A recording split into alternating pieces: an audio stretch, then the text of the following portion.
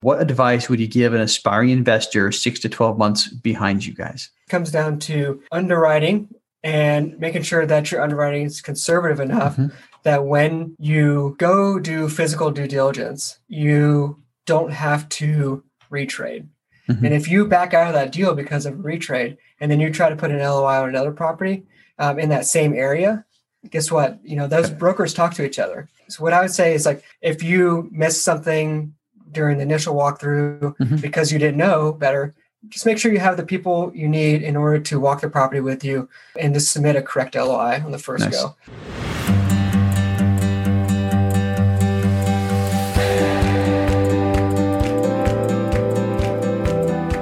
Welcome to the Diary of an Apartment Investor podcast with your host, Brian Briscoe. In this podcast, we bring some of the top professionals in the apartment investing field to discuss various aspects of the apartment investing journey, with the sole purpose of educating listeners to make wise investment decisions. The Diary of an Apartment Investor podcast is sponsored by Four Oaks Capital, bringing you high-yield returns through apartment complex investing. This is journal entry number 113 and part of our first deal series. Today, I speak with two former aspiring investors on this podcast and husband and wife duo, Michael Barnhart and Susie Sevier. Keep listening to see how they closed on their first deal while living overseas. And now, the show. Welcome to the Diary of an Apartment Investor podcast. I'm your host, Brian Briscoe with Four Oaks Capital, and I'm super excited for today's show. It's one of our first deal series episodes, and we have two amazing guests on the line here. We got Michael Barnhart and Susie Sevier with us today, and they both recently closed on an 88-unit apartment complex in Tulsa, Oklahoma. So that said, Michael and Susie, welcome to the show. Thanks, Brian. It's a pleasure being back on the show. Yeah, we're super excited. So incidentally, Michael was on episode number 95 with Elaine Villegas, and Susie was the aspiring investor on episode 43 with Alina Trigub, several months ago. So actually, Michael's was just last month, and Susie's was several months ago. So very happy to have you guys back. This is awesome. It's my new favorite thing, bringing people back on the show who've closed on their first deals. So first question I'd like to ask you guys is about your previous podcast visit. What did you guys take away from the questions you were able to ask the experienced investors?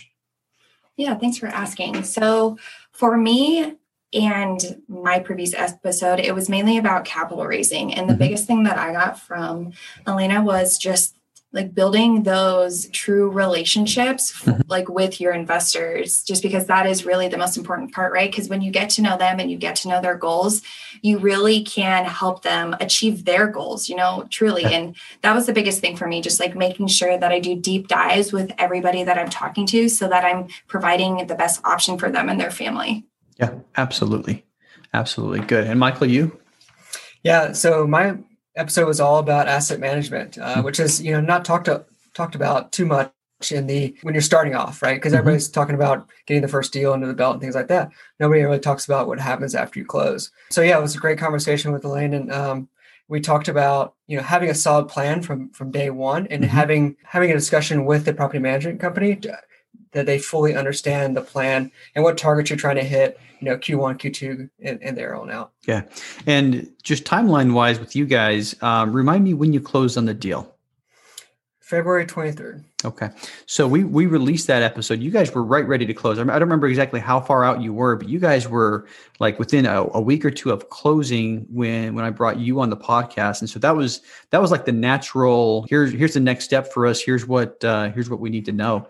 And incidentally, when we were, 2 weeks out of closing our first deal, those were the exact same conversations we had with the people that we had in our corner, called the mentors that we had, Drew and Josh, and we were having the exact same conversations. So anyway, great job. And, Susie, from what you said, I think the relationships are key. It's something where if you spend a lot of time with people, you're a lot more comfortable with them, and it makes it a lot easier for someone to invest if they know, like, and trust you. And, over the last year, I think we've gotten to the point to where I'd be happy investing with you guys, because of the relationship that we have built. So that said, let's talk a little bit more about you guys. So let's talk about your guys' background and history and what got you into apartment investing.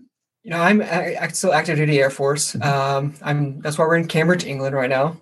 And I was teaching at the Air Force Academy prior to coming here. I was teaching genetics and molecular biology. They wanted me to continue teaching, so they sent me to get a PhD. That's why I'm here getting a PhD at the University of Cambridge in biochemistry. I'll finish that out in a couple of years, and then we'll both head back to Colorado, where I'll continue teaching. And I have about 7 years left in the military, and then I can transition to real estate full time after that. So that's the plan. Nice. Yeah. Not normal in the military to know where you're going, next. So I think that's kind of a blessing, I would imagine, knowing that you're going to be in Cambridge for a certain amount of time, finish your PhD, and then you're going to go right back to the same duty station you're just at. So personally, I'm a little jealous because, I'm active duty Marine, like most people know, and I typically get about 2 months notice, hey, you're going to be going to fill in the blank, so yeah. Susie, tell us a little bit about yourself. Yeah. So before getting into real estate, I guess just going back. So my main career field has been in finance, and I knew I wanted to change that up a bit. So right before we moved here, I actually graduated from the University of Denver, and I had gotten my MBA. And through that program, I decided that I really liked supply chain just because I liked the whole picture view of like the very beginning to the very end. So now that we're in Cambridge, I'm a program manager for a supply chain project right now. And I guess like our biggest reason for even getting into real estate was that during COVID, so like the first lockdown that we had, it was a little over 100 days. And like during that time, Michael and I just realized like we started doing much bigger picture views and being like, okay, what do we want from here? Now that we've got to spend this like 100 days together, where are we going to go? And through that, we created a mini book club with each other. And after the book, Multiple Streams of Income, like halfway through it, got to real estate. And when we got there, Michael just looked at me and he's like, we have to do this. Like, this is how we're going to get to the point where we get to spend every day together. Nice. Yeah, I appreciate that. There's always a silver lining. I don't think anybody wants to be on lockdown for 100 days. But you guys took advantage of that time. You spent time together, and you spent time, planning for the future. So, and it was shortly after that we met. I want to say it was probably like May or June timeframe where we first met and started, talking about the same type of thing about real estate and how to get going. So now one question for both of you, and I love this question. I think it's absolutely crucial to being successful in real estate is to have a big burning why. What would you guys say is your big burning why? And I know you mentioned a little bit about being together, but if you can distill that down and tell us what your why is, I'd appreciate it. Yeah, I think our why, besides to like serve beyond our four walls, our why really is to be able to have that freedom to like travel the world and pretty much work whenever we want from wherever we want, and then help people be on that journey as well, to where they're in the position where they get out of that 9-to-5 grind and take control of like their life and their finances. Yeah. It's a beautiful thing. The one thing that I realized early on, my family didn't have a lot. And I remember my dad, every time a worthy cause would come by, would say, man, that's a really good cause. I wish I had money. I wish I was able to give, I wish I was able to, and once upon a time, I just realized that, man, money is not the root of all evil. As a matter of fact, the more money you have, the more good you can do. And, I think I appreciate what you're looking to do is to help other people in their journeys, with, what you guys create. So very much appreciate that about you guys, and love what you're doing. So now let's talk a little bit more about this journey you were on. You talked about the book about the passive income that you talked about, the real estate chapter, and you guys started saying real estate. Okay. What did you guys do from there? There's a whole lot of stuff involved in real estate. How did you go from reading a chapter on real estate to educating yourself to the point to where you could actually buy something? After we read that, I started doing some digging, and we always wanted to own a house in the mountains. So we're looking at, short-term rentals, like how do we get there? So we started planning how we're going to save up money. We're going to buy a house in Vail or Breckenridge or something like that in Colorado, and then rent it out. But selfishly, we would use it, during the time that we were there, of course. But and that was kind of our plan. Like we'll buy this short-term rental. And then I started doing some research into that, which then, of course, just led me to Bigger Pockets, which led me to the podcast. And then we just started educating ourselves via podcasts, and we're like, holy crap, all this information is out there. Started getting to the blogs, things like that, and the forums, and reading through all that stuff. And like, wow. And then we just started looking at more and more research on real estate. And we found the Veterans Real Estate Investing Live that Bill Allen put on, went to that, and that was a blast. We learned everything about like all the different, from flipping to wholesaling to apartments, to everything, right? And we actually had paid for like the VIP access, and we got the Q&A and everything like that. So we were able to like spend extra time asking the speakers specific questions about certain techniques in real estate. So from there, like we were like, oh man, there's so much to do in real estate. What do we want to do? Well, then we kind of went back to, okay, single family homes, things like that. And we actually spent time, like a couple of months, setting up a team to do some single family stuff in Cedar Rapids, Iowa, like long distance burring. Then, of course, an inland hurricane came through the city and took out 60% of the trees. And needless to say, like all the contractors that we were going to use to rehab some of our homes, our properties, they were busy rebuilding the city, right? They weren't worried about, rental properties and things like that. So we didn't think that the city was going to recover for like a year, because people were out of power for like over a month. It was just ridiculous.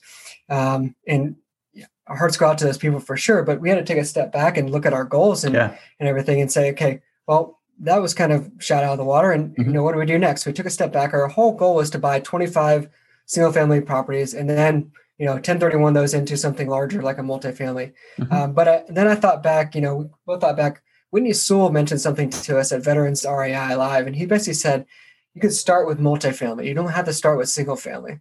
And so that planted a seed. It was way back there, but it planted a seed initially. And so we took a step back, looked at our 5-year goals, was to go into multifamily, and said, let's just do this. And the first networking event that we ever attended, Brian, was yours, your Friday networking event. Nice. And that's how we've met everybody. Basically, that is the initial seed that kind of grew our multifamily network. So we really appreciate that. Yeah. Hey, not a problem. I mean, so that veterans conference, incidentally, I was, this close to buying tickets, and for anybody who's not watching the video, my fingers were very close together. And then COVID happened and they decided to go virtual. And I actually did not attend the event. I was going to fly out to Kansas City for that event. I thought it was going to be awesome. I was, totally ready for it. And I knew Whitney Sewell was going to be their keynote multifamily speaker, but glad to see that you guys went. And I heard it was a great event, but stuff like that is just amazing. I mean, you get to be around people who are doing things and you come away energized, you come away with new ideas, with your mind expanded. Yeah. And I'm glad you guys showed up to our weekly networking event. That's how we got to know each other. And it's definitely good to be around other people, to network, to talk to other people who are doing the same thing. It helps in numerous ways. So good enough. So you went to the conference, you started networking, you figured out exactly what you wanted to do. And, from there, you just continued the journey. So what came next in your journey? Did you guys look for deals first? Did you build your team first? Start raising capital? How did things pan out from there?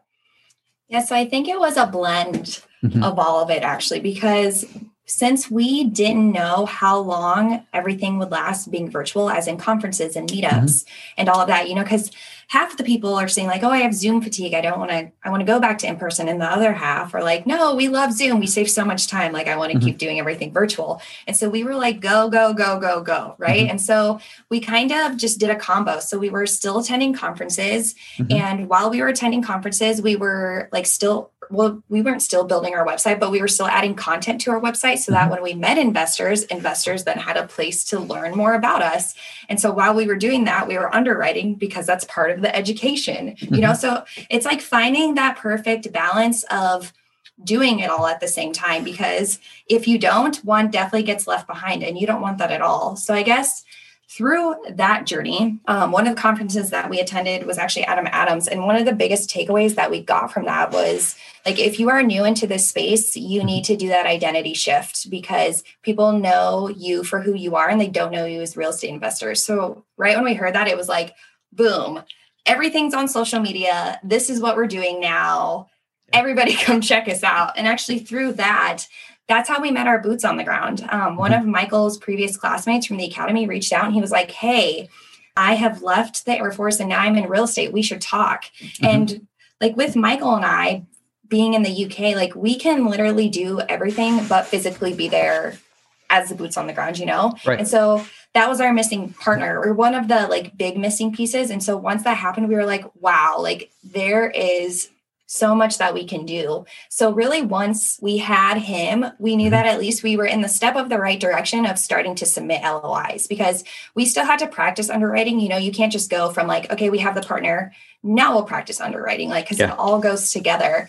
But like through the networking and through the introductions, like that's how we met our mentor organically. And he was a huge piece to our puzzle because he is also investing where we are. So he could actually look at the underwriting and be like, yes, these numbers make sense, because like some of the people that we had been interacting with had said that their mentor lived in a different state and was investing in a different area. And it was like, well, how do you know then if the numbers work? Just like deep down, that would just be like a fear of mine. Yeah.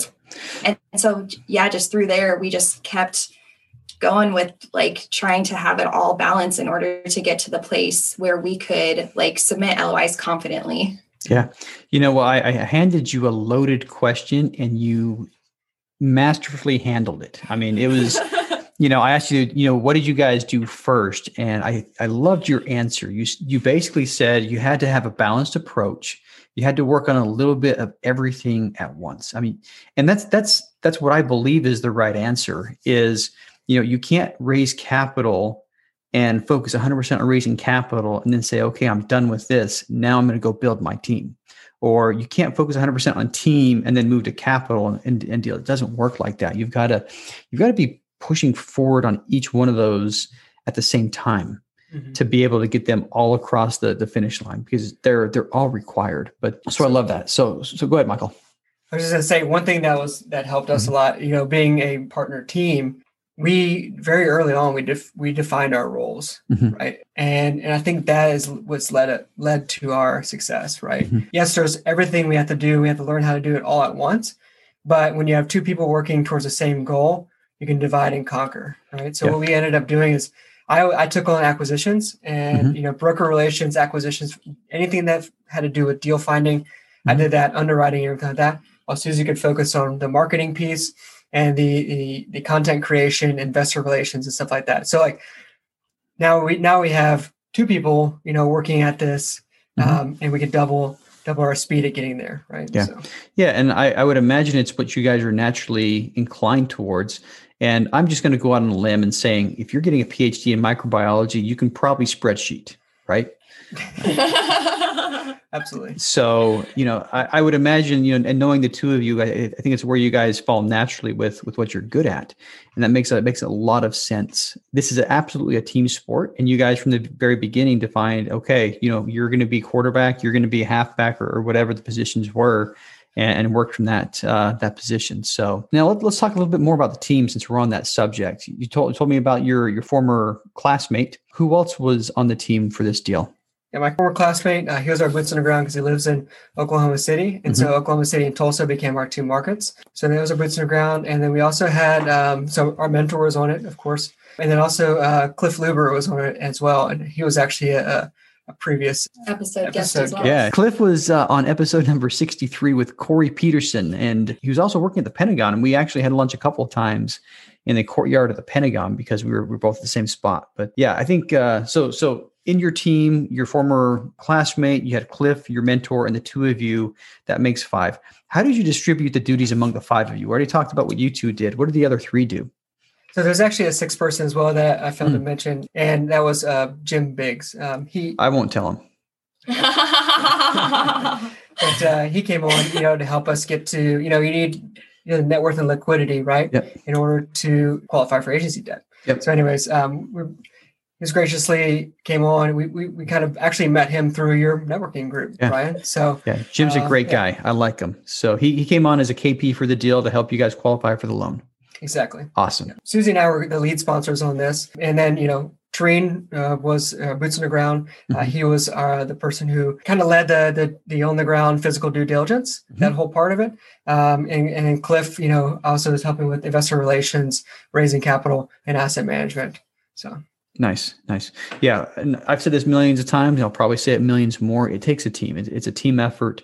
And, it sounds like you guys divided and conquered and you were able to get the 88 unit building, several buildings, I don't know, across the finish line. So let's talk a bit about the challenges you guys faced, in the whole process.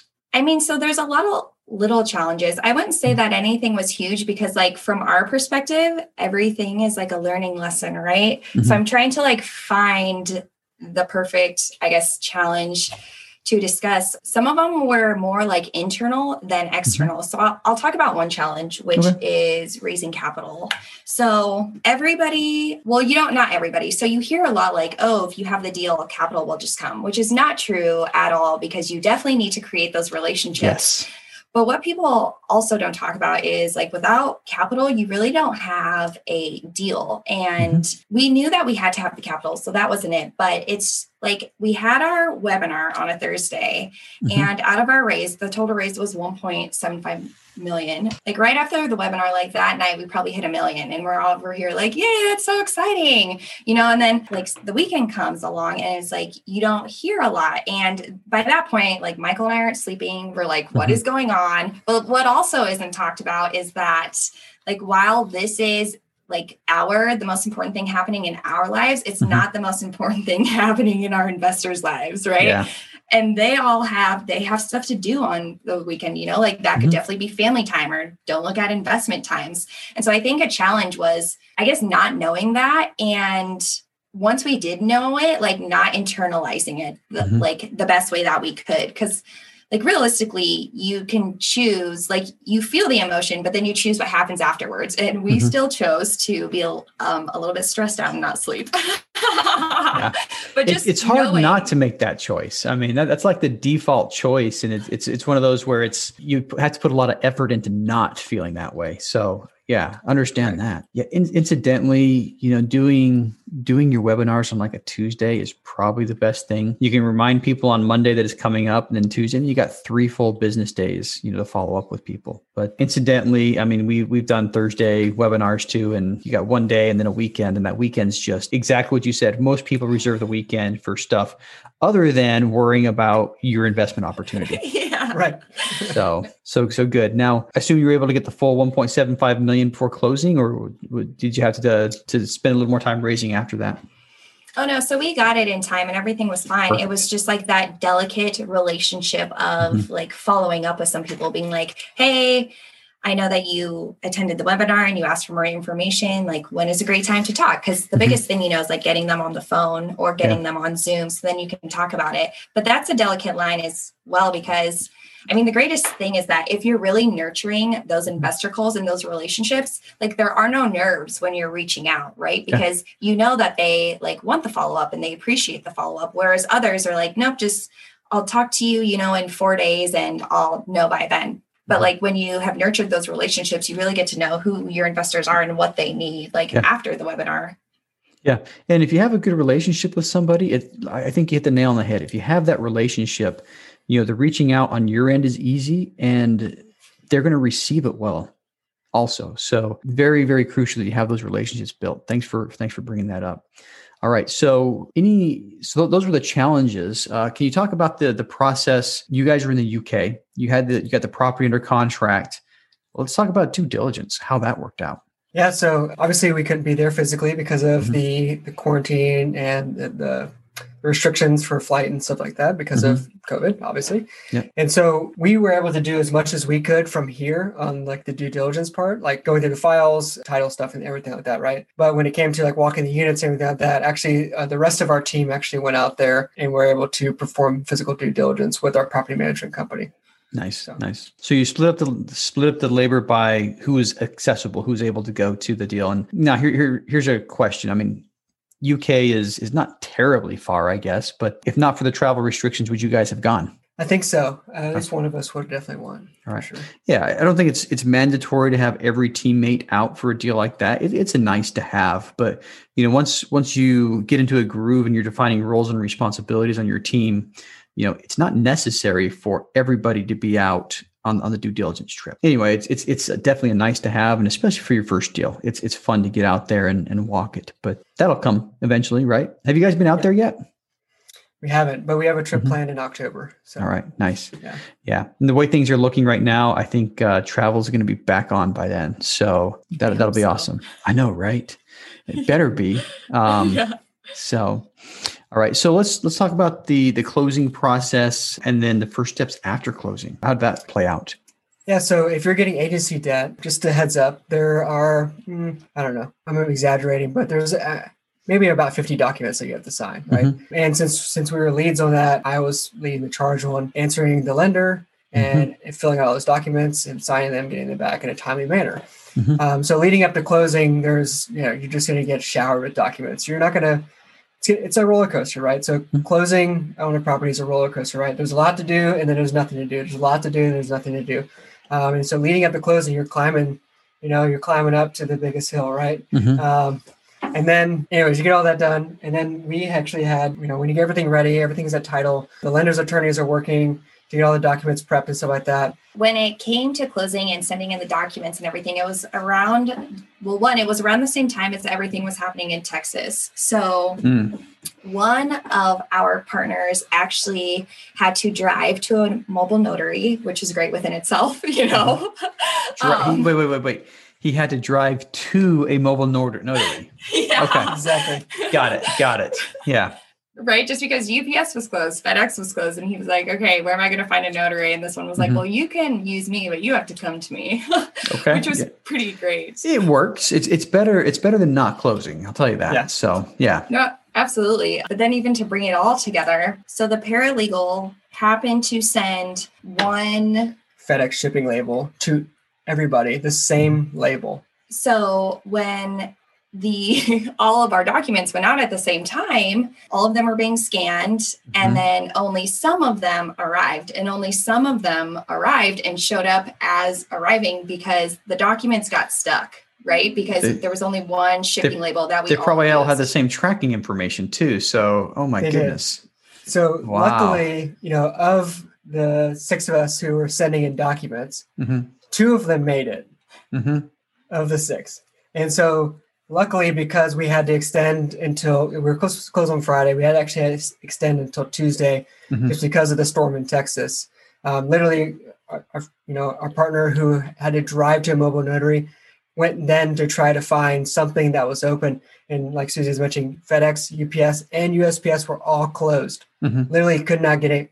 He would have had a better luck just driving it to California where they needed it at the lender's office. But anyways, so with that being said, a couple lessons learned from that, right? Make sure everybody has their own tracking label or their own shipping label. Yep. And the other lesson is make sure you track your document and make sure that it arrives. We didn't find out because it looked like it arrived, right? Because all the tracking is the same. It looked like it arrived. However, we didn't follow up and say, hey, did you actually get this? So follow up with the people who were supposed to get it. So title called me on Monday and the lender called me on Monday. Hey, we don't have your documents. I was like, what are you talking about? It says right here that they've arrived.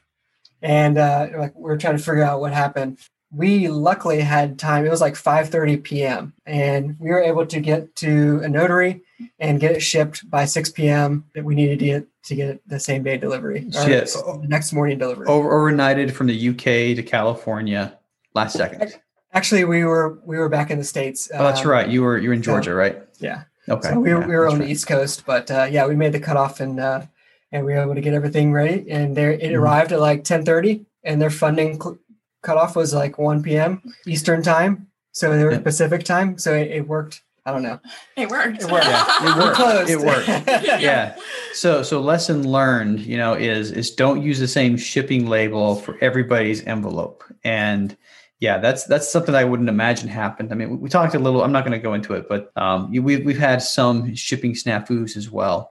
So I say definitely build a little bit of time into it. So if your last day to close is Friday, try to have the documents in, several days in advance. Unfortunately, you're dealing on lenders' timelines and attorneys' timelines, and you may not have the opportunity. But if you have the opportunity to get the documents in a couple of days early, do it. So on our first project, our closing was delayed because documents got way late. We got some documents sent to Dallas that should have been in Greenville, South Carolina. But yeah, ever since then, as soon as I get the instructions from the attorney, as soon as I get the documents to sign, I'll usually go same day and overnight it, try to get in as soon as possible, just to not, be the one that everything's waiting for. So, all right. So you were able to close, I just got under the wire and you closed about a month ago. How's everything gone since then? Everything's going great so far. When you take over a new property, the tenant or the residents push back a little bit just to see how far they can go, and, I think we've had one person skip, and I think that's about it so far. So everything else looks pretty good. We're still at 97% occupancy. And because we had set up a good solid plan with our property management company, like our regional, we have weekly calls with the regional and the property manager on site. And I'm just about to say something and she's already done it. And I'm like, hey, what about this? And already done. Done. Okay, cool. Yep. Thank you so much for executing our plan. I really appreciate it. And we have an amazing property management company. We're really happy we're working with them. So. Nice. All right. So happy that everything's going well. And, one person skipping rent out of 88 is not bad. It's a lot better than the single family where if you have one person skip rent, you have zero rent coming in. But so what's next for the two of you? Yeah, that's a great question. So our original plan for the year was to be lead sponsors on 4 deals and or be able to raise $5 million on our own. And after this first one, we decided that we want to be lead sponsors on 1 more and then co-GP on 2. So we'd still like to hit that 4 mark. But yeah, that's our goals. And then hopefully in the works, we will start a podcast because then we can reach more people and hit that $5 million mark eventually. Podcasts are pretty difficult to set up. I don't think it's, no, just kidding. That's a great thing. From one podcaster to you guys, it's a great way to get the word out and to establish a little bit of credibility. So good on you. And I hope you guys can get that 2 co-GPs and 1 deal sponsor, right? Yeah. All right. And $5 million. That's a good mark to hit. So now, best question from the whole thing, what advice would you give an aspiring investor 6 to 12 months behind you guys? So I have 2 pieces of advice, Brian. The first one is, and this isn't talked about a lot either, and this comes down to underwriting and making sure that your underwriting is conservative enough that when you go do physical due diligence, you don't have to retrade.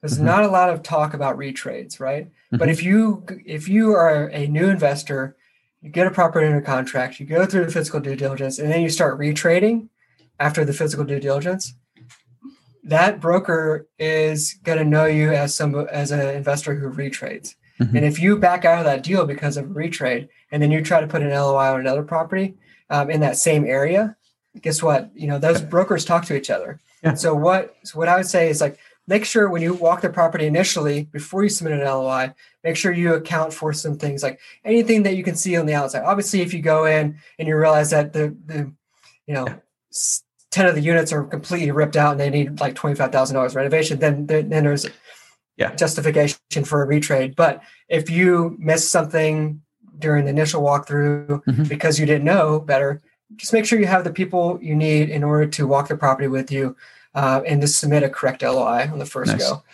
Yeah.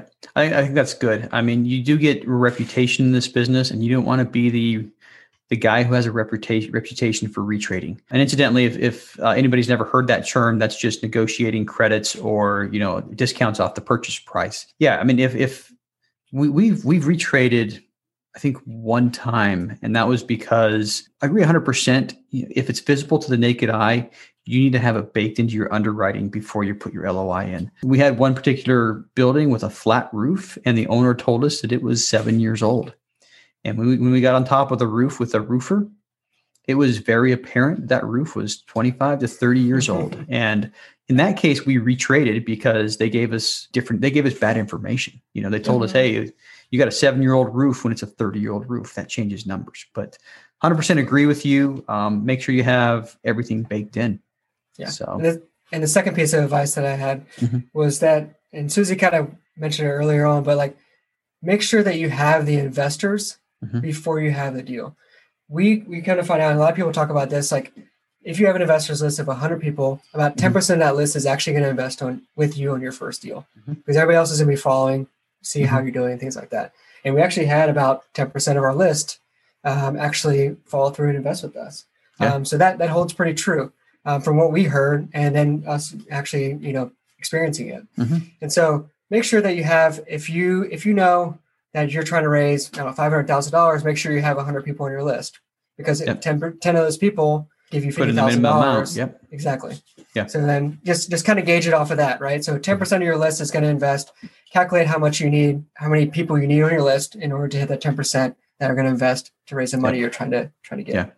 Yeah, that's solid. And you guys, like you said, I mean, Susie said it before, having a deal does not mean the money's going to come. That's not exactly true. A lot of people will say it. If you have a good deal, the money will come. Not true. Okay. That is not true. And so I love what you guys both said. Make sure you have the money in place, and that'll make it a lot easier for you to get the deals in the end. All right. Last question for each of you. How can listeners learn more about you two? Thanks for asking, Brian. So actually, being overseas and being in lockdown, Susie and I have actually unlocked 4 powerful ways to generate passive income from anywhere in the world. And we want to share those with your audience. So to claim your free guide, go to adventurousrei.com/guide, and you can find us there. All right. Sounds good. And we're going to put a link to that in the show notes with information about the guide. So if you're listening and you want to hit that guide to unlock passive income, tap, and the magical internet's going to whisk you away to that website. So, all right. I know, right? Yeah. Anyway, hey, well, thanks you two for coming on the show. Super excited to bring you back on and talk about this deal, and look forward to, seeing you guys again soon. Yeah. Thanks so much for inviting us to be here and letting us share this space for you. We really appreciate it. Yes. Right. Thank you so much, Brian.